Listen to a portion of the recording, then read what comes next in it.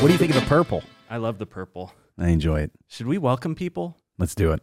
Hey, welcome to the Atrium, a weekly podcast from Hope Christian Church. I'm Jared, creative arts pastor at Hope Christian Church. This is... Neil, Oh, hi, Neil. lead pastor of Hope Christian Church. Yeah, you are. Also in Avon, Ohio. Last week, you started saying something to me right before recording the podcast, and I said, wait, no, that's a great conversation. Let's wait till we record. And then we hit record, and that conversation exited from my entire sense of consciousness. Yeah. So What was it? You asked me a question. what I was going to talk about was nothing of great significance or importance. It's It important was to me. just, sometimes I feel like I want to give people tips on things, like some advice on things that are outside of Scripture. Sure. And so I had started saying, have you ever been out with somebody and you're going to lunch, dinner, Yeah. breakfast, any one of the three meals, Yeah.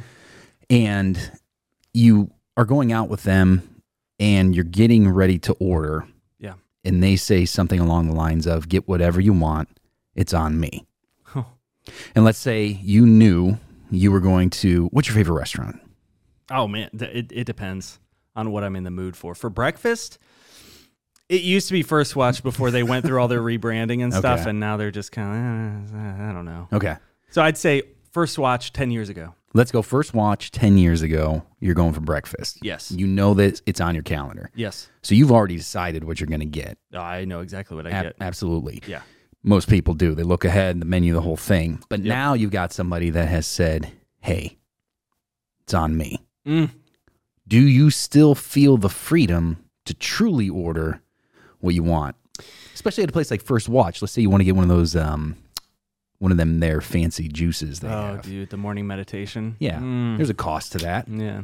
And then maybe you get the pancakes and you want some extra potatoes or whatever it is. Sure. But now you know that they're wanting to pay and pick up the bill. Would you still feel the freedom to order whatever you I think wanted? somewhere like that where I basically have my order already, I'd just do it. You would do it. Yeah, Okay. because it feels like I've been here a couple times.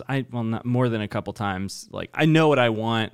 To me, it's like this person is stepping into my arena. Yeah. So they better be prepared. Okay. But it's different if you like are out to dinner somewhere, you've no idea what's on the menu, Okay. and then they announce that they're going to take care of the bill. That changes the I psychology find it for gives me me completely. great hesitation. Yeah.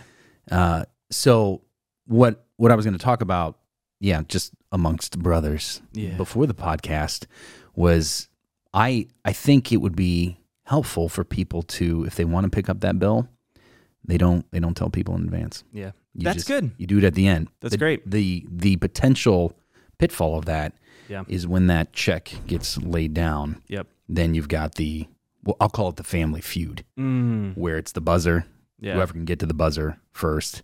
Yeah. So, and then if you don't reach, Wow. there's always that. Yeah. Yeah. Yeah. That's interesting. So Yeah. that, as I had stated earlier, nothing of great significance. No, but it's still important to talk about. It's something we all face in life. Yeah. It's a situation we're all going to be faced with. Hopefully, unless you spend time with a lot of really ungenerous people, then maybe no one's going to offer to buy your meal. Potentially. That could happen. But it's more for like if I'm feeling that, desire to pick up. Right. How do you best go How about do it? you best That's go about That's that? good. Personally, for me, if I'm in that situation as the receiver, what I'll normally do is I'll find out what they're going to be eating, look at the price on the menu of what that item is, and then find something a little below Comparable. that. Yeah, comparable. Right. The worst though is when they're like, I'm not really all that hungry. I'm just going to eat a little bit. And you're like, but get whatever you want. I'm like, Can't do that. dude, what? Are you kidding me? Yeah. Why would you do that to me? What about the under order on pizza? What do you mean by that? So people have you over to the house, Mm-hmm. or maybe you have people over to the house, Sure. and you got 6 people coming over. Mm-hmm. You order 2 large pizzas, Oh, that's maybe interesting. 3. Yeah. You under order Sure. pizza, and then there's that dance where the last 2 slices of pizza just sit there because nobody wants to Yeah. be the one to Yep. finish or polish off. Yeah. Or what if this has happened to me before, where we'll have people over, family, in most cases, families coming over. Yeah. And everybody's got their pizza order. At the end of the day, I don't really care about pizza toppings, but I think my favorite pizza topping is pepperoni and sausage. Yeah. That's it. Wow. Just pepperoni and sausage, very simple. So I order a pepperoni and sausage pizza, go around the room ahead of time and say, what does everybody want? Yeah. And someone will say, I just want a cheese pizza. Yeah. And you get a few people that want cheese pizza. And so you order the cheese pizza, the pepperoni, and you order enough for the people that are in the room. Yeah.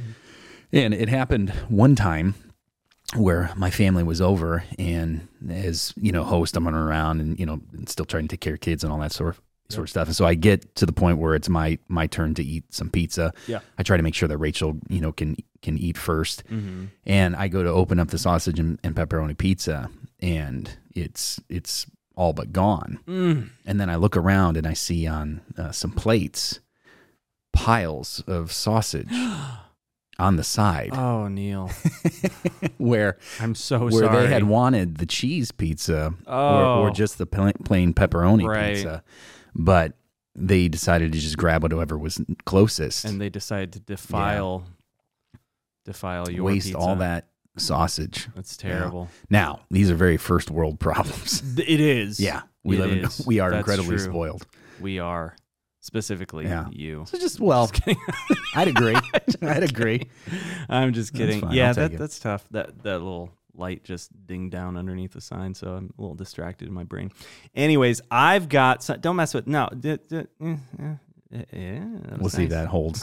It won't. If you're listening right now, there's a sign with some LEDs and one of the and I'm trying to make it brighter week by week. The adhesive is not. It's compromised. I used some gaff tape on it too. So Did you? Okay. Yeah, We're struggling. It's just really, really dense strip of LED light. Anyways, so moving on. Well, before we jump into our questions today, I have a couple questions for you in our segment, Meet and Greet. Ba-da-ba-ba. That was part of the McDonald's. Yeah, it was. I stopped short because I don't want to pay the. You just outed yourself. Well, I don't want to pay the listen fee. to that, and you're. That's right. Now we're gonna have to pay to license that. Now I gotta license that. It's gonna be our. So I'm just got. Ba-da-ba-ba. It's gonna be like 10 years of our church-wide budget. I would assume. All right. Question number 1 for you, Neil. What is your current phone background? My current phone background. Yeah. Well, I will show you. It is this guy right here. Oh, hi, Henry. It's Henry sitting at a table, and sun's shining in just perfectly. His hair's done. He looks very handsome. It's great. Yeah, and that is both. And then that's my lock screen. Yeah, and then it's just what do you know? Well, your favorite color, black. Yeah, black with the chicken and rice. Yeah, that's it. That's great. That's it. Which I had for lunch today. I know. I smelled it. And you had? What do you think I had? Some type of mac and cheese that was easy. It was maybe an easy mac. It was not difficult mac. Why do you do that?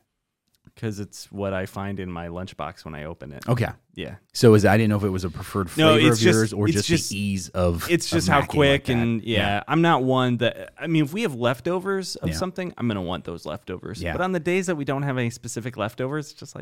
I like that you eat leftovers. I know there are people that don't eat leftovers. That's pretty much all I eat. So much food gets better the more time it spends together in the fridge. You know. Yeah. There's that sweet spot. Yeah. And then I'm not talking about 30 days. And then in it's the fridge dangerous. That's not what I'm saying.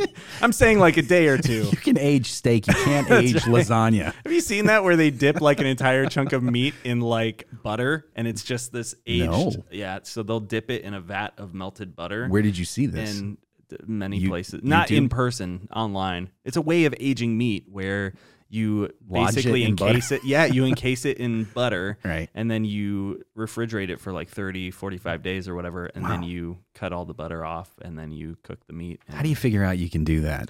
I don't know. I wonder that about a lot of things. Yeah. You know, so anyways. Okay. So those are great phone backgrounds. Mine right now. Yeah, what do you got? My phone. There it is. Yeah, I've got Addison. She's so cute. Yeah. Oh my gosh. Oh yeah. You took that photo, right? I did. Yeah. Actually on my phone. Where's is Judah anywhere on there? He is on underneath he's in my heart. Is that where Now I feel like I need to change something. Yeah, this is gonna. I love that boy. This is part of the reason Rachel and I have had one child. We felt it was what the Lord I only have wanted. one phone. Well, I mean, how do you split the time? Who gets the lock screen? Or That's right. no screen time for Judah. He didn't know. He has a ton of screen time. All the pictures that Sarah sends me, I just sit there for hours of my day looking at it. Whatever you when I should be working. Whatever you need to tell yourself. Okay, question 2. Yes. If you could see one movie again for the first time, what would it be and why? My goodness. Isn't that gracious. a great question? Well, it's an interesting question based on what I'm going to preach on this coming week, which is that's TV right. So you have to movies. be careful what you say. I almost like to plead the fifth on this until I can explain further.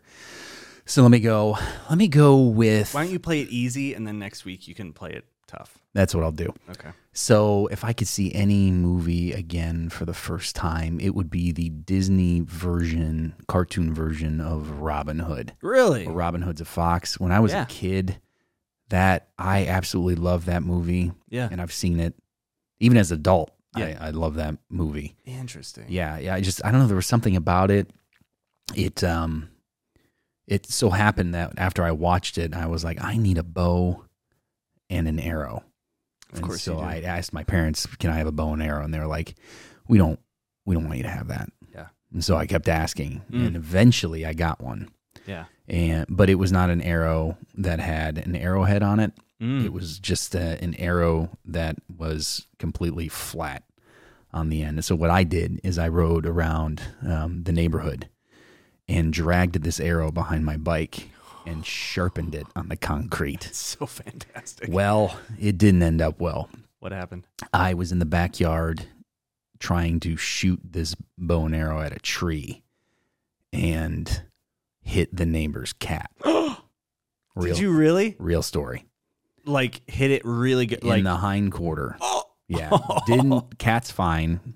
It's gone now. I mean, this is 30 years ago.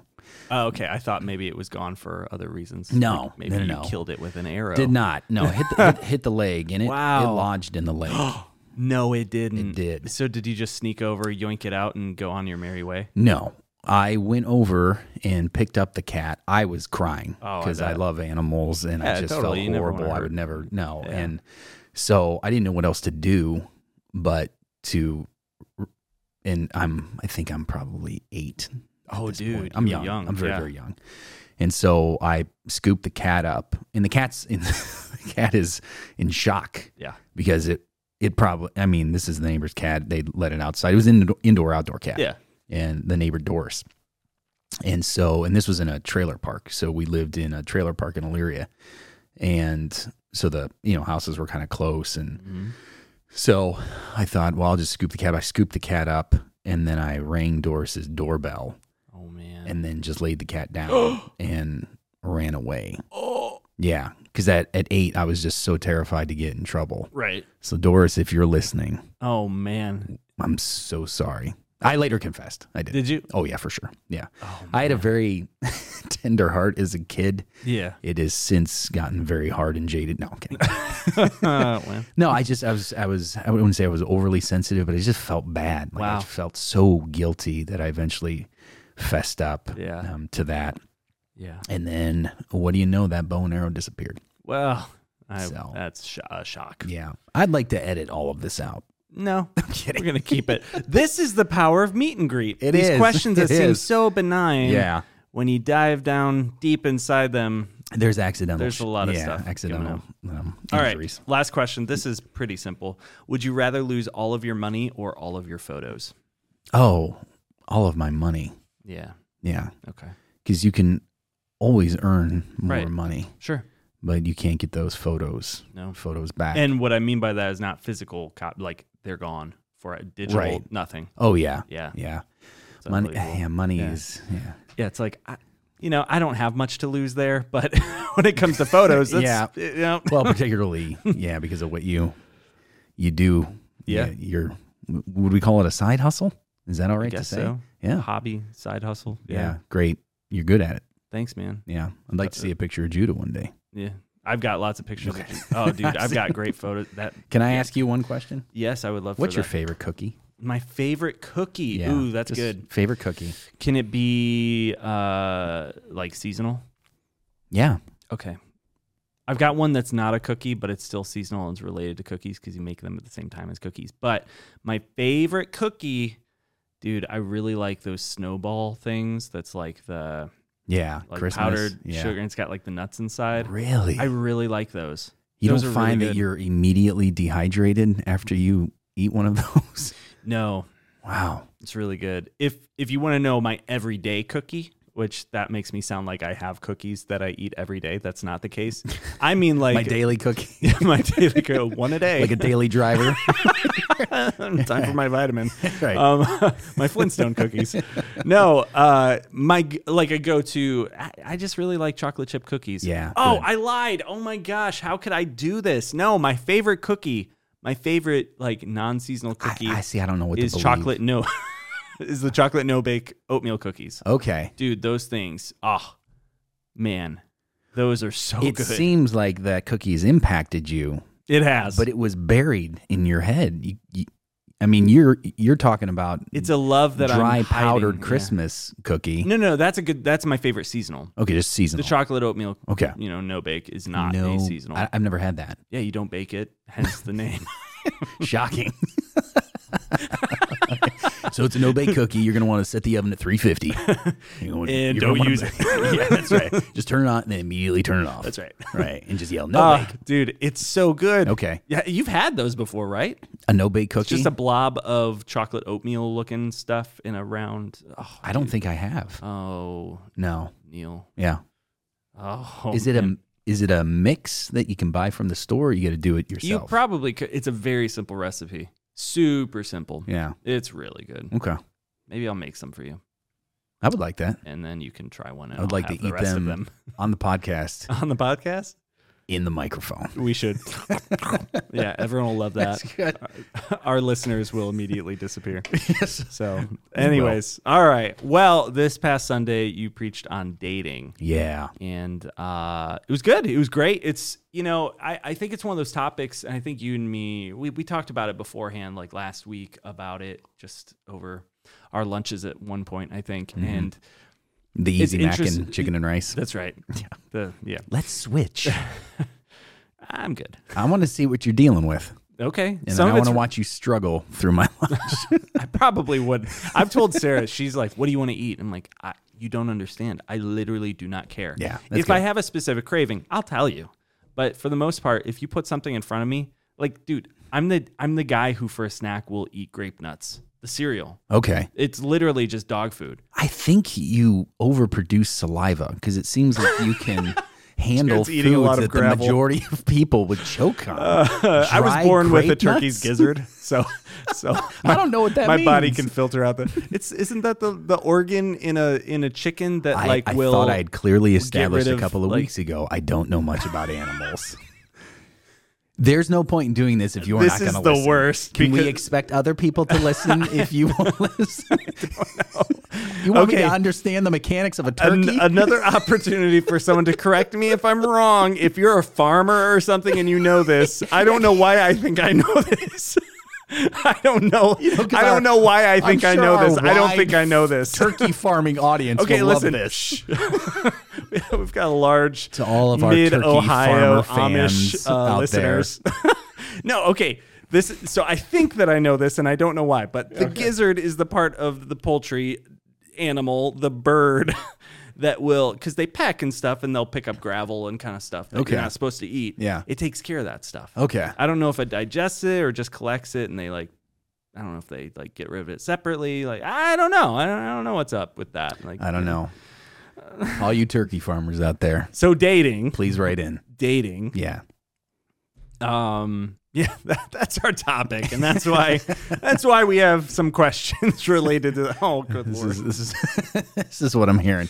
Oh, So dating is similar in kind of like that smoking arena where I knew it wasn't going to necessarily hit everybody because not everybody's dating right. or trying to date. I was truly surprised at that statistic from the Bureau of Labor Statistics that 50%, basically 50% of Americans are single. adults is what they count. And so the way that they quantified that and qualified that was that if you are not married, then you're single. It doesn't matter if you've been dating somebody for 10 years, you're still considered single. So when I was kind of going back and forth and trying to figure out what gray areas we should talk about, because there's more gray areas than what we're covering in this series, and there may be a gray series 2.0 that comes about in a little while, in a few years. But I thought, is this a topic that is going to be relevant to our people on a Sunday morning? Certainly relevant to a student ministry, certainly relevant to even our kids' ministry to a certain extent, the older kids, the 5th and 6th grade, when they start to, become interested romantically in people in their class or whatever it is. So I thought, I don't know if this will really be relevant, but then the more I started to dig in, and just think about my own life, like I know people, I have people in my family that are single. Yeah. So I don't have to go very far. Right. I just have to go to a family event to have interaction with people that are single. So I decided to push through and just kind of gather this data and see what does Scripture have to say. And I thought that the dating sermon, out of all the sermons in the Grace, all the topics in the Grace series, I thought the dating one was going to be probably the shortest of the sermons as far as the writing goes. Yeah, like first draft, because first draft is always way long, and then you whittle down, like we've talked about. But it wasn't that way, and what I found was that it was incredibly difficult, because it's not like talking about justification by faith, right? Where you can go, the Bible says that we're justified by our faith. And somebody goes, oh, really? And you go, yeah, it's right there. Yeah. And just point them right to the verse. Trying to piece together what our Lord may, and I'll use the word may, think about the dating that we see in our world today, this romantic pursuit, based on His word and based on His nature, what we know of His nature from His word, really kind of threw me for a bit of a loop for a while, because I thought, even with the verse that we talked about, in Corinthians with being unequally yoked, I was just kind of back and forth and just digging, so much word study, trying to figure out, okay, what does that mean? Is, and then going back to Genesis, when, the two become one flesh, like, is that the same type of yoking? And then digging into the Corinthian church a little bit more. So it required a lot more study than I thought it was going to require, because it required a lot of piecing, together. And so where we kind of landed, and the list wasn't comprehensive, but where we landed this past week was that it's sinful to date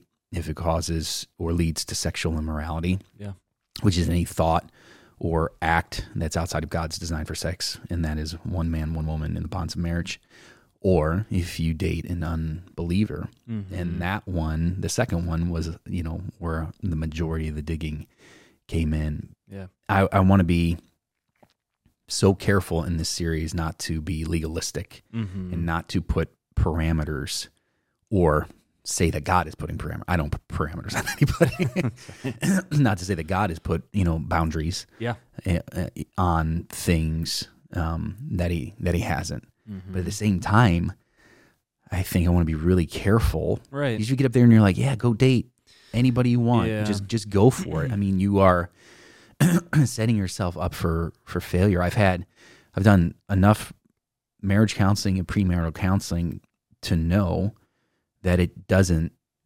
work if you are living life with a different worldview, one based on the truth of Scripture, and then one based on whatever source of truth the other party involved absolutely rests on or builds from. You're just speaking completely different languages. Yeah. I think that's really good. I think one thing that we kind of miss in that discussion sometimes really easily when we approach this topic is the reality of, I guess a question I'd want to ask of, like, why, I guess to put it simply, why would you want to spend your life and your time committed and devoted to someone else who doesn't love Jesus, right? Who fundamentally disagrees with your view of reality, your view of the universe, your literally view of everything. God, everything. Yeah. Because everything is determined by our worldview. Yeah. And when you come to Jesus and you trust in him, and you believe in God's word as your basis of truth, and that you believe that there is a designer, a God who has created all things with purpose and created guidelines for that, and who defines the purpose of our life. I don't know how you go into a marriage or a romantic relationship with someone like that unless there's other motives there. And you talked about that for, we are tempted. I think it's it is very tempting for people towards sexual immorality to want to be with whoever they're just most attracted to physically. Right. And, I think that's why scripture tells us specifically to men, beauty is fleeting. Charm is deceptive. That's right. Beauty is fleeting, but a woman who fears the Lord is to be praised. That's right. Yes. So our paradigm changes when we come to Jesus, when we trust in him and we give our life to him and say, it's not just, I'm going to make you the king of this religious component of my life, but no, you literally own me. I belong to you now. And, and so I think when we approach dating that way, it really changes and shifts our perspective quite a bit. Yesterday, I spent a fair amount of time just talking about the very, I would say, 101 basic visceral response that we have as men and women as it relates to sexual attraction. Yeah, it's, I remember the first time I saw Rachel. I was working at World Gym, and she walked in the door, and I swear Dreamweaver started playing. It was just like, Dreamweaver, and her hair was blowing, and I was like, oh my. It was crazy. And that had nothing to do, and it is different for men and women to a certain extent. We're seeing that shift quite a bit in culture today. But, attraction in a relationship goes far beyond that visual stimulus that we feel. Then I began to talk to Rachel and get to know Rachel, and that outer beauty only amplified because of the inner beauty that was in her. And so on Sunday I spent quite a bit of time talking about that very basic visceral response that we have that's based on what we see, and recognizing that there's certainly more to attraction than that. Yeah. And like you said, the scriptures make it pretty clear that all those things are fleeting. As a guy who's in his early 40s now, just watching, and it seems like since I hit 40, the aging process is just kind of sped up. Like the wheels are now greased. Where before they were just kind of slowly moving, but now you go downhill fast. I mean, to a certain extent, like within the last couple of years, more gray hairs are coming in, and that widow's peak is becoming a little more prominent, and just start wearing beanies, dude. That's what I do.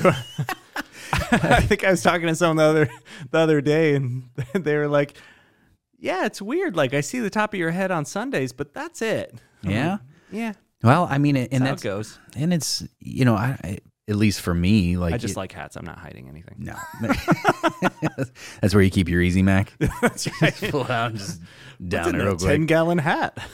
So I didn't want people to come away from yesterday me thinking that dating and relationships is just this visceral response of sexually charged pursuits. But when it comes to dating and sin, it's kind of the hotbed, pun intended, so to speak. Oh, I see what you did there. I did there. Shoo. Can I say that? Jared and I were talking about trains. Thomas the Train. Jared's wearing Toms. It's because I'm wearing Toms, and you said, "Are those Thomas's shoes?" Yeah. Or are those Thomas's? And I said, "Yes, Thomas the choo-choo train." And then I went, shoo. And it was unbelievably good. It was terrible. Yeah. Super cheesy. That's right. But as a man in my early 40s and a father, I feel entitled to make that joke. It's true.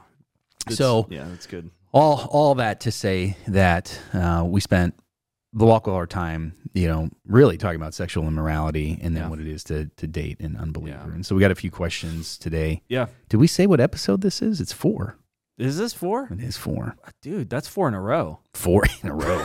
Yeah. That's a good thing, because I can count only a couple more, and then we'll have to you only have one more. Start a new season. One more finger left on a hand. That's right. That's it. All right, let's do this. All right, question 1. Today's teaching that spoke against a believer dating a non-believer has caused me to wonder, what about a couple who has been married for over 30 years and one partner in that marriage has recently become a believer and the other has not? Wouldn't the believer be the light through which God will shine to help disciple the non-believer? Would 1 Corinthians 7:13 through 14 apply? Thank you. The first thing I'm thinking is people are going to wonder how this tape got here. Oh, man. No. Ignore the tape. Give me just. Because in one shot, the tape is There's not no there. tape.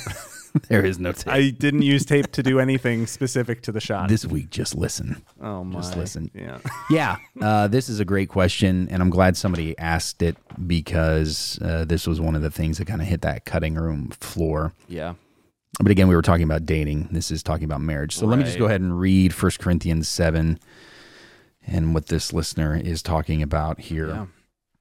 Starting in we'll start in verse 13. If any woman has a husband who is an unbeliever and he consents to live with her, she should not divorce him.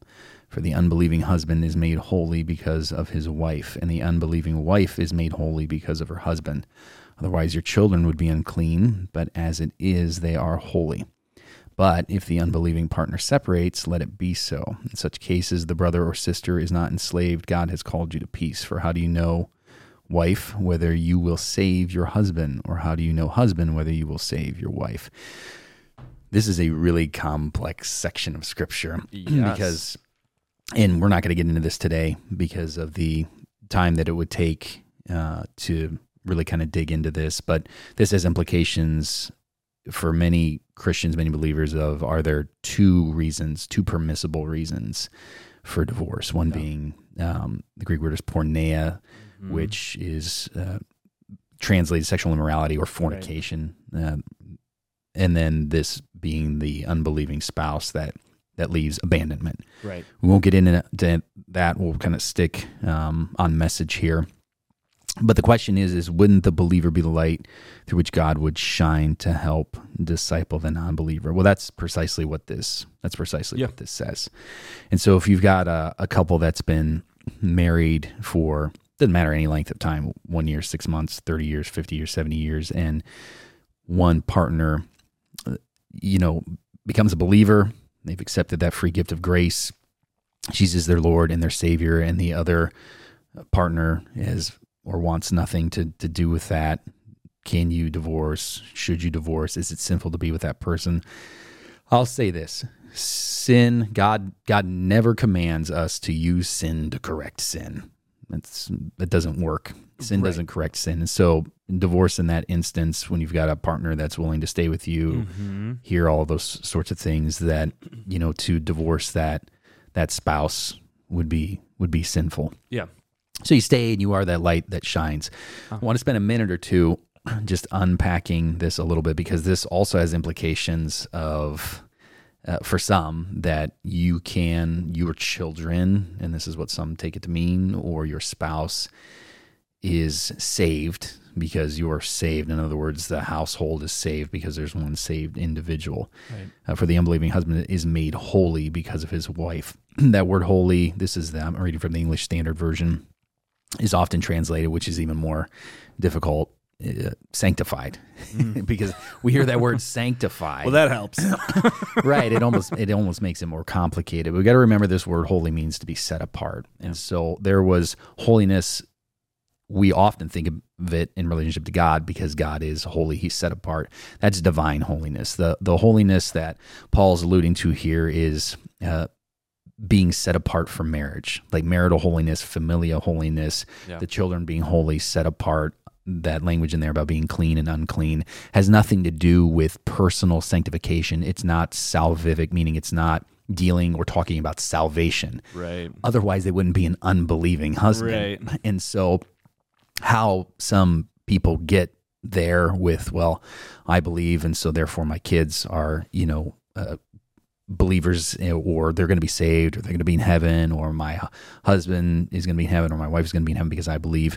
It's just a misunderstanding of that word holy. That the word holy is used in a lot of different places, and so it's not talking about that personal salvific work that God does in our life sanctified being the more difficult word, because we think of sanctification of becoming more like Christ. Right. That's not what it's talking about. It's talking about they're holy. They're still set apart for marriage. It's still okay to be married, to be a part of that family, the genealogy, and all that sort of stuff. And so I wanted to just make that distinction in case there's a follow-up question. But yeah, absolutely. I think that to correct sin with sin, to divorce wouldn't make any sense. You would want to, at that point, do what Romans 10 tells us, do what God tells us to do in Romans 10, which is you want to, share the gospel message with your spouse. Yeah. And then you want to live as salt and live as light. Yeah. You want to make sure that your life is reflecting a life that is honoring to the Lord, and that you are displaying your good works so that your husband or your wife can see them, your children can see them, and glorify God in heaven. Good. But I'm glad this was brought up. But again, I didn't include it on Sunday because it was dating. Yeah. And there's very different rules for, a lot of times in premarital counseling,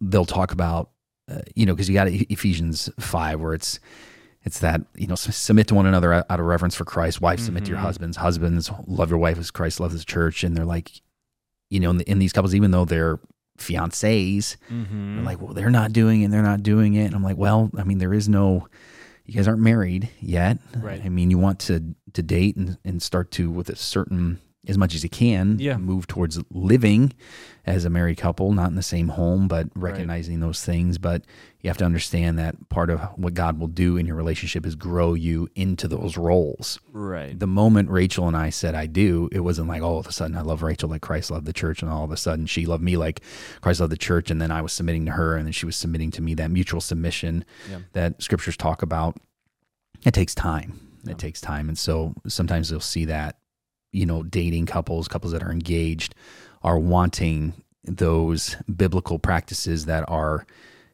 commanded in Scripture and given us in Scripture for marriage to be implemented in dating. And I think those are things that you aim for, recognizing that they may not be implemented in their, I mean, it may take years. I'm still learning how to love Rachel, and Rachel's still learning how to love me, and we're still navigating. Rachel and I have been together for 17 years now. Yeah. Married in 2009, but dated before that. So it's been a lot of years that we've been together and been navigating these waters, and so it takes time. Yeah. But yeah, absolutely, really you wouldn't want to split. You wouldn't want to divorce. Yeah, that's really good. And I think that recognizing kind of that moment of if you have an unbelieving couple and one of them comes to Jesus, trusts Jesus, and is saved, you would think that one of the tools in one of the ways that they become a tool in Jesus's hands of expressing his love to the unbelieving spouse is the fact that person, believing God's word, would almost, in a new way, recommit to that covenant. Right. And there should be a shift in that relationship of, wow, this person has changed. And, now the fruit of the Spirit is evident in that relationship. Yeah, exactly. Yeah. And it's like, maybe it's a one-way street for now, but do you not, I just think it's got to be a powerful expression of God's love, and expression of the difference pre-salvation, post-salvation of the Holy Spirit working in someone's life as an unbelieving spouse, to all of a sudden be experiencing this wildly different person that's becoming more different and changing in these really great ways. It's almost like, wow, you have become this amazing blessing in my life. It's a 24-hour a day, and take this, I mean, it's like a 24-hour a day commercial for the gospel message. Yeah. Where before, perhaps in your marriage, there was difficulties with humility and gentleness. Yeah. And when you argued, you were losing your temper. But now all of a sudden you don't care about being right. You care about restoring right relationship. Right. And so you're displaying humility, and you're being gentle, and you're being kind, and you're exercising self-control.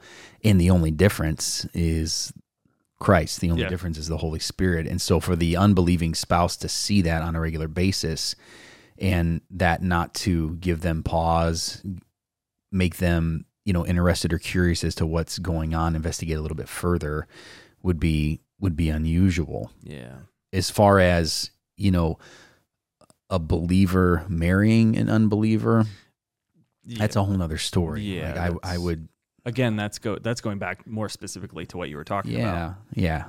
And that can't happen. No. I mean, again, the verse about unequally yoked is a warning to the church not to partner with organizations or other churches or believers, teachers that are subscribing to doctrine that is contrary to what the scriptures teach. But there is a partnership in marriage. The two become one, and so you might be able to use that kind of imagery, right, of that. But again, even understanding what a yoke is, yoke keeps oxen moving in the same direction. Yeah. Where marriage, the two become one. Right. The two become one flesh, and there's really no way to truly become one flesh if the origin of all things in truth that you believe is drastically different than the truth of that person. And so, but it's a tough thing, like I said yesterday, because people want to be in relationships. Yeah, absolutely. And it's a lot of it. I don't know, how did it start with you and Sarah? I was kind of there for the beginning of all of that. Not there. Sort of, yeah. But I mean, I watched some of that transpire. Yeah, how did things start with me and Sarah? Well, my eyes beheld her in 9th grade homeroom on the first day of school. Yeah. She walked in, and she was wearing a hoodie with her hood up. Looked like she was unhappy to be awake at that moment. Sat down at one of the little desks, put her head down. And I don't know why, but in that moment, I was just like, I want that. I want to marry that freshman girl who's so sad at school. Well, she was just, she was morning? Just not a morning person. No. Yeah, it's super early. It's like 7:20 or something like that. Well, no one's happy at that moment. Most aren't. Well, most teenagers are not happy at that moment. Nearly all. So, anyways, so it was. So did you ask her? It was high school. Did you ask her out then? No, I didn't know how to do stuff like that. Start dating until we dated. So I pursued her through gestures like being her friend, which that was mistake number one. I like that being her friend was a gesture. Yeah. No, like, I really liked her. I wanted to be around her. She played guitar, and that blew my mind. I'm like, right. That is so hot. Yeah. As a teenager who's like playing guitar and you're like, girls can play guitar. Whoa. Right. So that was cool. I started carrying her guitar for her because, That's a gesture. That was a gesture. Yeah. So sorry I phrased it horribly. No, I just love it. Anyways, I manipulated her with friendship, and it wasn't that. It's good. So then finally, 11th grade, she came around. So 2 years of hot pursuit, as they say, and we dated for 3 months. Were you asking her out, and she was like, I'm not into you? I wasn't asking her out actively, but I had asked her two things. Like, we went to a Christian school, so we didn't have like prom or anything, but we had like winter formal. Yeah. And so I asked her to winter formal, and she said no. And just that was straight up no. Well, she thought about it. She was going with someone else. Okay, yeah. Who asked afterwards. So she was waiting for her soulmate. Anyway, so it still hurts. Hi, Sarah. Yeah, she's. Anyways, so I put myself out there, but in as awkward as a way as a 9th or 10th grader can. Yeah. So junior year, we date for 3 months. We break up. I was depressed for the rest of the summer. You know how that goes. And then we remained friends, but I mean, we didn't date again until like 2 years, 3 years later. I had, we graduated. She went away to college for a bit, came back, and she made her presence known in my life. And we started talking again. It was kind of like... Was she working at the Buckle when that? She was, actually, yes. Some people may not know this, but my wife, Rachel, and Sarah have known each other for a very long time. 25 years. Nearly. They worked together at a retail store, Crocker Park, called The Buckle. The Buckle. So we knew Sarah. I knew Sarah before... Before you knew me. Before I knew you, certainly. Yeah. And so... so we started to date, and it was kind of right at the beginning of dating. We were just like, yes, we're going to get married, right? Yeah. It was just kind of, You just knew. Yeah, we just knew. Yeah. And so we dated, and then we got engaged, and then 6 weeks later, 7 weeks later, we got married because we're like, well, let's just get married. Yeah. And that was almost 10 years ago. Wow. So that's amazing. It's been good. Yeah. So it's cool. That was a nice little meet and greet moment right there. I like that. There's always just going to be called meet and greets. We got another one. We do. Yes. So, all right. Question numero dos. Regarding yesterday's sermon, I'm hoping you and Neil might be able to talk about age gaps in dating, more specifically if the age gap is more than a decade. My question is, how do you go about counseling a couple with an age gap that is intended on getting married? With an age gap, typically one person may be sacrificing the possibility of having children, especially if the other in the relationship is well-traveled when it comes to life experiences. That's a great question. It is a great question. You and Sarah, about the same age, right? Yeah, she's actually 2 months older than me. Okay. She robbed the cradle. Yeah. So Rachel and I have an 8-year gap in age. I'm just kidding. Yeah. Rachel's 8 years older than I am. That's right. She looks great. Yeah, this is a great question. It's one that this is also a gray area to answer. Totally. Scripture doesn't address this from anything that I've read or seen or studied. Scripture doesn't talk, within genealogies, it talks about the age of certain people. Yeah. But within the dynamic of relationships, age isn't really addressed. You've got Genesis, you can think of Genesis 17, where Abraham and Abraham's wife, Sarah, God is telling Abraham and Sarah, you guys are going to have a baby. And the scripture notes, 17:17, that Abraham's 100 years old and Sarah is 90 years old. So we've got a 10-year gap there. But other than that, we don't really get much indication as to, does the Lord have a preferred age range for couples to be married? Certainly, again, dating, Scripture doesn't talk about dating much. It's all about marriage. And this particular listener is talking about somebody that wants to get married where there's an age gap. So the Scriptures don't really give us anything really one way or the other. You've got Ruth and Boaz, and Ruth 3, Boaz is like, way to go. You're not, pursuing younger men. So we can assume that Boaz was older. We don't know. Yeah. We don't know for sure. I saw estimates where Boaz might have been 80 and Ruth might have been 40, but that's all conjecture. Pure speculation. Scripture doesn't lay out anything for us. Yeah. Likely a gap in age between Joseph and Mary, Jesus' parents, but again, Scripture doesn't talk about that. We have to remember that in, traditionally in Jewish culture, women were considered women around 12, 13, same with men, right around that age. And so it's possible that, they were getting married at a young age, but that has since gone by the wayside. You've got laws now. I think it was in 2019, Ohio changed the marriage law. I think it used to be that with parental consent in the state of Ohio, you could get married at 16.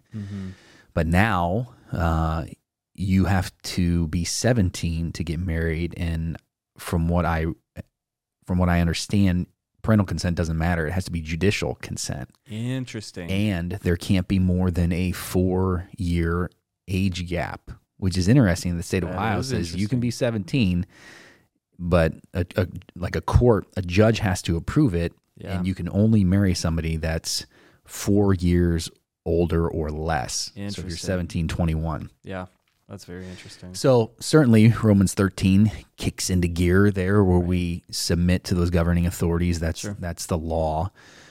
But what do you do in a situation like this where you've got somebody that, let's say they're later in life for whatever reason they haven't gotten married, and you've got, we'll just use a 40-year-old and I don't know what's the reason, a 30-year-old. There's a gap. That'd probably be pretty normal. Yeah, there's a gap there. How do you counsel them? You counsel them like anybody else. Yeah. Age and maturity are very different, and age and spiritual maturity are very, very different. Yeah. I have met 21, 22-year-old men and women who are both mature, I'll say in an earthly way, and then mature spiritually. And I have met 70-year-old people who are immature in an earthly way, immature in spiritual. It's case by case. Yeah. And so part of what you do in premarital counseling is you don't try to create problems, certainly, but you try to turn rocks over, so to speak, stir up soil that maybe hasn't been stirred up before. Yeah. You get a third party involved, like a pastor, and you start asking questions, and now you've got people on a couch in your office, and they might feel safe enough to say some things that maybe they wouldn't say. And there's all different types of marriage counseling out there. Yeah. Pastor Bob does the majority of our marriage counseling here at, he does the majority of the counseling period here at Hope, both premarital and marriage. And most of the meetings that I have with people are people asking questions about Scripture. What does this mean? I would say probably maybe a few times a year, 6-7 times a year, we'll do marriage counseling, something like that. But for the most part, that's something that, Pastor Bob handles. And so it really is, in my experience, just really case by case. Yeah. The idea of sacrifice, whether it's, someone, let's say it's reversed. Let's say you've got a woman in her 50s and a guy in his 40s, and he's never been married and wants children. These things come up in premarital counseling. Not that having a child at 50 is out of the question, but it's going to be pretty difficult to do that. Just based on anatomy, based on biology, and so you dive into those waters and you talk about all those things ahead of time. And they also mention somebody that's well traveled and experienced life. Rachel and I have run into that.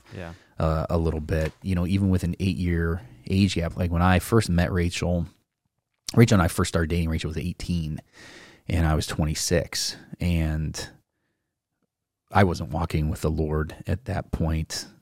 I knew who Jesus was. I just decided I didn't want to be obedient, and I wanted to go live my life. And so, I remember Rachel coming into the gym, and Rachel had a boyfriend, but I didn't care. It didn't matter. I thought, I can take this fella.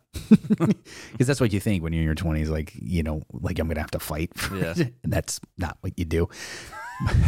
I will duel for you. I will duel. I will joust. So I started joust lessons. No. Because I thought this is what you do. Medieval times. But Rachel and I just started, talking, and there was conversation, and Rachel was incredibly mature for 18. I remember all my guy friends just, busting my chops. They're like, what are you doing? She's 18. You're just, messing around. And I'm like, no, I really like this girl, and she's amazing, and she's smart, and she's, funny, and just possessed all these. She's kind. She had all these qualities that I thought, man, this is amazing. And so we just continued to talk and all those things. But even as mature as Rachel was, and as immature as I was at 26, there were still some gaps. I'd still lived life. I'd still experienced some things.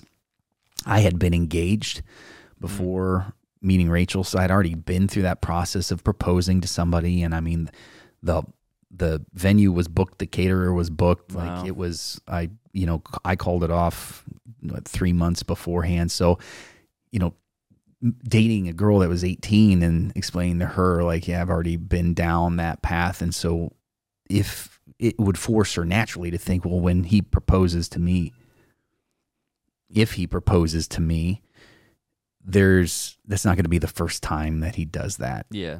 Which, could make somebody sad. Yeah, for sure. But we navigated those waters, and there were certainly some things that we had to sacrifice on both ends. But that's a relationship period, whether there's an age gap or not. There's always sacrifice involved. And when you, at least in my experience, when you love somebody, and I think Christ is the most incredible example of love producing sacrifice, you will give up everything for that person. And so if it's a 50-year-old woman that wants a child and a 40-year-old man that wants a child, however that plays out, there's that love, and of course bringing that third strand in the cord, which is Christ. So Solomon talks about that cord of 3 strands is not easily broken. Yep. 2 are better than 1 because 1 can help the other up, but the cord of 3 strands is strongest. And so as Christ is that third strand in the cord, there's nothing that you can't overcome that he doesn't want you to overcome. So yeah, as far as age gap goes, whether it's a decade or not, certainly we adhere to the law. That's the first thing we do. You got to be of marrying age. I'm fading, Jared. Anyways, oh man, you got to be of age to get married, right? And then certainly, there are some, I would say, common sense things that you have to think about. But hopefully by the time you wind up in my office or Bob's office or any pastor's office to counsel, you've talked about some of these heavier things. I can't imagine, and it hasn't been the case, at least for me, where I've ever experienced a couple that has come in and I'm like, where are we at with kids? And they're like, we never talked about that. Right. Like they've already dug down deep with things that, finances, where we're going to live. And we try to, again, turn rocks over and see if there's soil that hasn't been stirred that could be problematic. But having a kid is a big deal. Mm-hmm. People talk about having animals, what we're going to do with a dog, where we're going to live, all that kind of stuff. If I, sat them down and was like, listen, are you guys Colgate or Crest? Like, what kind of toothpaste? And they're like, well, we didn't talk about that. That's probably more likely, but maybe not even that. Yeah. You think about when you were dating Sarah. I imagine you guys had that conversation, and I know Rachel and I had that conversation about kids and, what we were, hoping life would turn out like, and what we thought we were going to do for jobs. Yep. and God was like, oh, this is cute. I love listening to them talk. Yep. I've got other plans. So, but it's been good. As long as you keep Christ at the center of your relationship, whether it's dating, whether it's marriage, there's nothing that he can't, through his Spirit, through his word, help you navigate and have victory and overcome. Yeah. You may not always see eye to eye. In fact, oftentimes you won't. But these things won't be deal breakers where the marriage is now in shambles, or perhaps you're breaking up because of dating. And that's kind of the whole push for the dating thing. If you keep Christ at the center of the dating relationship, you're going to be willing to take those thoughts captive when it comes to sexual immorality, and you're not going to be involved in sexual acts. And if you keep Christ at the center of your life, He's gonna remind you, like, hey, listen, you don't need to date somebody to evangelize, and you can't date an unbeliever. Like, you guys you're playing a different game completely. You're doing completely different things and heading in completely different directions. Mm-hmm. So that's a great question. Yeah, it's really good. That's great. Cool. Do we have time for one more? I think we do. Okay, let's do one more. Okay. So I have questions, and this could totally be a podcast question if you wanted it to be. Well, we want it to be, but I'm curious on your take. All the stuff going on in Ukraine, is it a sin to be a warrior or in the military and fight for your country, including killing, etc.? I know you said we have to obey governing law, and right now their leader is telling them to grab weapons and fight, but does that go against God's law? Yeah, so this is a very relevant question. In respects to what's going on in our world right now.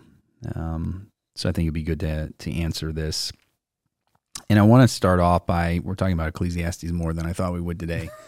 But Solomon writes in Ecclesiastes 3 that there is a time for war. There is a time for war. There's a time for peace. There's a time for everything. Yeah. And so we know that there is a time for war. We know that in Scripture, God commanded battles. He commanded wars. I think of, and this is a really difficult Scripture, 1 Samuel 15, when God is telling Saul to go destroy the Amalekites. Mm-hmm. And he says, go kill the men, kill the women, kill the children, kill the livestock, destroy everything. And even saying that out loud it's haunting. Yeah. It really is. But we have to remember that God is just. Psalm 89, Deuteronomy 32 remind us that God is a just God. What's that mean? It means that the decisions that he makes are the right decisions. Right for him, and ultimately right for his plan. And so we need to be willing to submit and succumb to his will and his plan, even if it doesn't seem just to us. We talk about Romans 8:28. God works all things together for the good of those that love him and are called according to his, the verse. So I think oftentimes we'll see that, well, God wants to work things out together for my good. But my version of good is not necessarily God's version of good. I explained it to somebody yesterday in relationship to another question. But I think about my version of good compared to my 5-year-old son's version of good. For Henry, it would be good to eat sugar cookies for breakfast, lunch, and dinner. Henry had surgery on Friday, and we got home. We just wanted him to have a good day, great day, because he had a really rough day. And Rachel's like, what do you want? And he's like, can we bake Christmas cookies? Awesome. And Rachel was like, yes. And so Rachel was kind enough to go to the store. She got all the stuff. And then Henry was feeling up to helping her mix the ingredients. We made Christmas cookies and we decorated them. And that's all the kid wants to eat. Yeah. So for Henry, good is eating cookies for breakfast, lunch, and dinner. But for his father, my version of good is not giving Henry cookies for breakfast, lunch, and dinner. And so we may look at a situation and say, how can this be good? How can God allow something like this to happen? Yeah. And this is kind of where I throw in the towel. Yeah. I know that sometimes, I don't know if you feel this way, sometimes I feel this pressure to have an answer for everything because of what the Lord has called me to in pastoral ministry. Sure. And sometimes because I feel like that's what people want. They want me to have all the answers, but I don't. I certainly don't. God's word does, but there are some things that are unanswerable. Sure. Why God allows certain things can be nearly unanswerable. I can give a big answer for his glory, and I've got plenty of verses to back that up. God's for his glory. That's what he desires, and that's what he deserves. But when it comes to what we deem as good and what he thinks is good, what he thinks is just and what we think is just, there's a great chasm. Yeah. There's a great chasm. And so when you read, 1 Samuel 15 and God's instruction to Saul, you think the kids, the animals, like how is that good? How is that just? And again, this is where I kind of throw in the towel and go, I trust the Lord. He is good, he is faithful, and he is just. So how does that all play into what's happening now in our world and what has happened in history as it relates to war? I think many people would agree that oftentimes the wars that are started and the wars that take place are not for just reasons. Based on God's word and based on what we know of, I'll say, God's common grace. Part of God's common grace gives a sense of morality to mankind, which is why it doesn't matter if you're a Christian or not, to hear God give instruction to go kill men, women, and children, you think that doesn't sit well with you, even if you're an atheist, because God in his common grace has written some moral laws on people's heart. And you've got Exodus 20, you got the 10 Commandments, you shouldn't murder. And so the thought might be, well, if you are a soldier, if you are in the military, and your commanding officers tell you to go out and kill, is that justified, or is that in violation of God's law? And based on what I know of Scripture and based on what I know of the nature of God, I think it can be okay if the war is justified. What we're seeing now, and you and I have talked a little bit about this, is evil. What's happening with Russia and their pursuit? These are not just pursuits. It doesn't really matter. And admittedly, for those that are listening, I'm not a guy who spends a lot of time on current events. In fact, you were gracious enough to help bring me up to speed on a lot of this stuff last week, because the majority of my time is spent studying God's Word, and I try to stay up to date with current events. But I want to be careful because I'm not here, and that pulpit isn't a place for any sort of political agenda or any sort of insertion of my opinion on certain things. So Jared was very kind to kind of bring me up to speed, and then since then I've been doing a little bit more reading. Sure.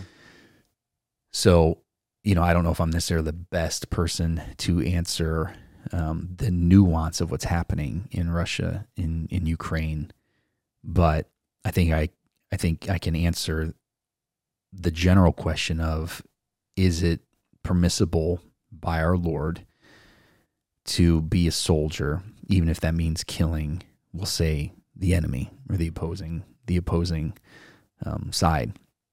And I think if the war is just, if it doesn't violate God's law, I think that's something that is permissible. Yep. And it's something that we see God command in Scripture, commanding battles, commanding war. Yep. He told the Israelites, you're going to get this promised land, and they had to fight. Yeah. They had to fight for it. So I think, based on what I know, and again, I think you can speak better to this, what we're seeing happen in our world with Russia and their pursuits are not justified. There's nothing God honoring about any of that. What do you think? Yeah, I think it's a great question. I think you bring up a good point. Kind of looking back at kind of what God has commanded in the past, and certainly we would say that God is justified in all he does because he's God and he owns everything. And, when it comes down to it, we belong to God whether or not we're a Christian or not. And so what he decides to do with our life and however he chooses to use us for his glory is not up to us, it's up to him. So in the Old Testament, when we see scriptures like that are troubling, it's troubling for good reason, because ordinarily, that is, we're not given the right to take life. God is. Right. And sometimes he does that through natural disaster. Sometimes he does that through sickness. Sometimes he does that through old age. Sometimes he does that. He's the master of our lives. He's written the number of days for us. Some of us have one more day to live. Some of us have years and years and years left. He's the author of our life. So he gets to determine the length and purpose of our life. We don't get to determine that. So that also means that we don't really get to question the manner in which he uses our life for his purposes. I think it's normal to ask those questions. I don't mean potter and clay. Yeah, exactly. Yeah. I don't think it's what I'm not saying is it's wrong for you to wonder what God is up to. It's not that. What I mean by questioning God is defiantly saying you have no right to do that. Yeah. He has every right to do that. Right. He has every right to do whatever the heck he wants. He's making a mistake. He made literally everything. Right. So, we don't have a right to say to him, why have you made me this way? Yeah. The potter does what he wants with his clay. Yeah. I think it's a different category altogether, though, like you were saying, when it's a question of what your government is wanting to do or what a particular ruler is wanting to do.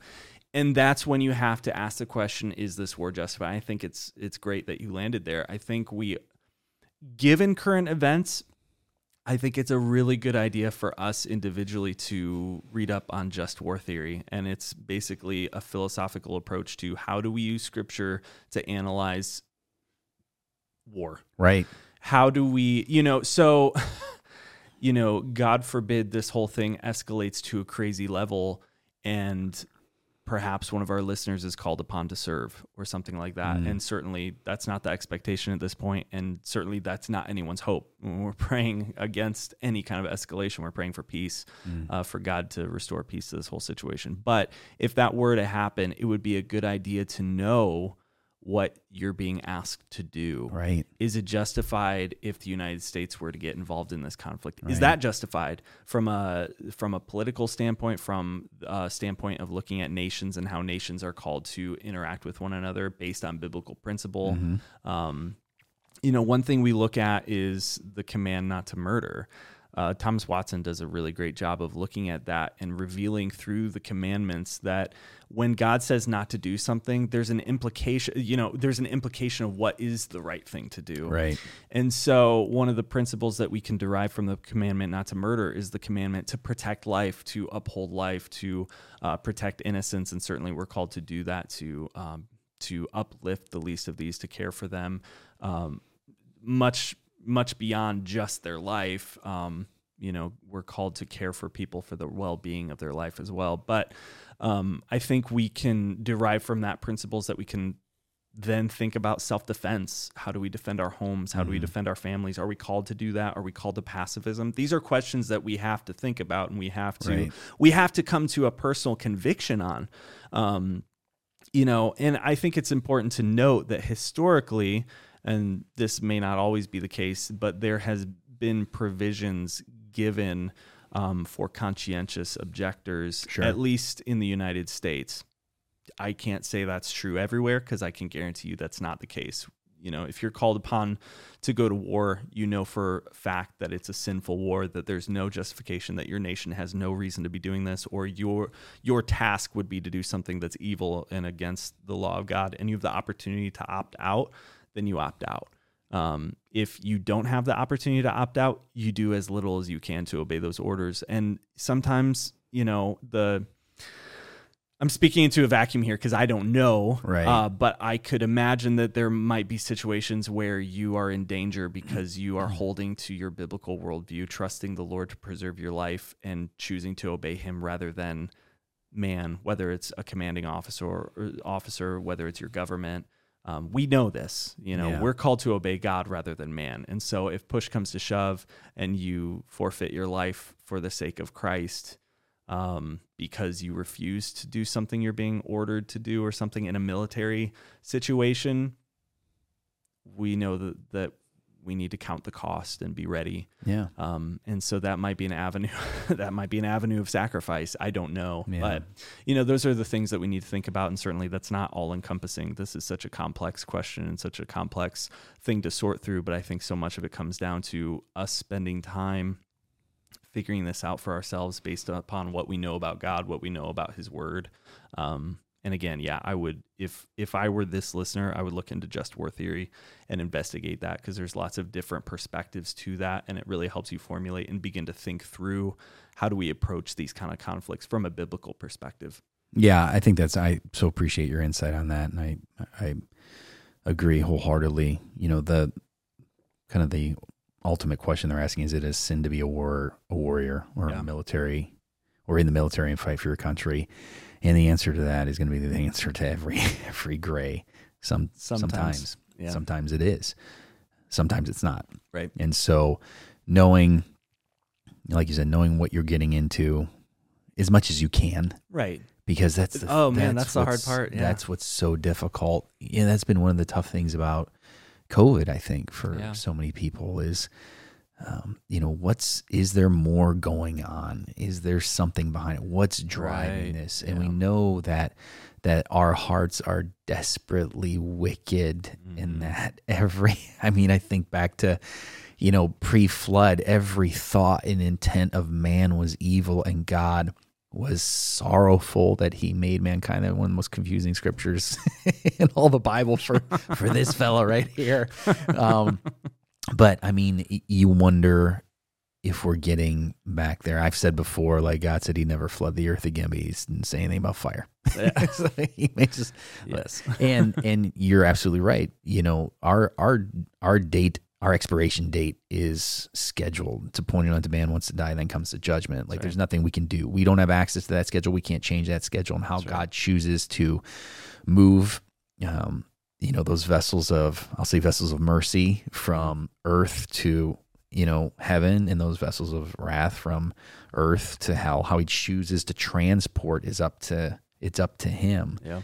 But we have a responsibility to know when we adhere to those governing authorities and when they are asking us to violate God's law. And in our world today that seems increasingly power hungry and greedy, these waters are incredibly difficult to navigate because they're treacherous, and it's so hard to know, if you can, what the truth is outside of Scripture. Right. This is unchanging. God's word is unchanging. Yeah. But motive, like why Putin's doing what he's doing? I mean, you can certainly look at, past moves and go, well, this is likely not for good reasons. Right. But even when it comes to our own government, it becomes increasingly difficult. And again, I'm not a political guy. Yeah. I think that fires people up sometimes. I do my civic duty and I try to know the issues and vote when I have opportunity. But I don't get worked up about politics. I don't. I have, and it's not that I have this, otherworldly trust in God. It's just an area that the Lord has given me great peace in. I get riled up about other stuff. I'll get frustrated with other things where someone else might be like, what are you worried about that for? Yeah. So we all have our area that seems to not sit well with us. Yeah. But when it comes to, what's happening in our government and what's happening, and I find that the Lord has been gracious in helping me just lean in on him and go, okay, I know his law, I know his word, and I know if they ask me to do something that violates that I'm not gonna do it. And beyond that, all I can do is what I'm empowered to do through our government, as far as knowing the issues and voting and things like that. But this is a great question. So really, is it a sin to be a warrior? Sometimes. Yeah. Sometimes. That's good. I think that's it. We already did meet and greet. Is there anything left to talk about? I feel like it's all it's done. It's complete. If you want to be done, we can be done. I'm not trying to be done. I'm just saying I feel like we did it. I feel like we finally we complete. Well, I think we did the order. I think I messed up at the order to the end. What about one more question? Do we have time for you? Meet and greet. Oh yes, let's do it. We've got one more question. When you were a kid, quick, Jared, yes, what did you want to be when you grew up? Astronaut. No hesitation. No hesitation. Space. I still love space. You would go to space? It's so fascinating. Yes. In fact, oh my goodness. Okay. This is what we'll do. Going back, in fact, the question I asked you, what movie, if you could, would you watch again for the very first time? Yeah. I can't land on only one, but one for sure would be Interstellar. Okay. I feel like it's the first movie in space that I watched, or a movie about space that I watched that captured the size and scale of space. Okay. Wow. In just a crazy way. And there's a shot there where you see like the tiny glint of the ship, and there's Saturn. Okay. And that just, I want more of that. I've told Sarah this multiple times, and she just cannot even begin to fathom why I feel this way. But there's a part of me that's deeply sorrowful that I will never get to go to space and see like planets with my own eyes. And it boggles my mind, because it's just like, I've seen pictures, I've seen this stuff. It's really there though. Like, it's not just like, I've got a telescope.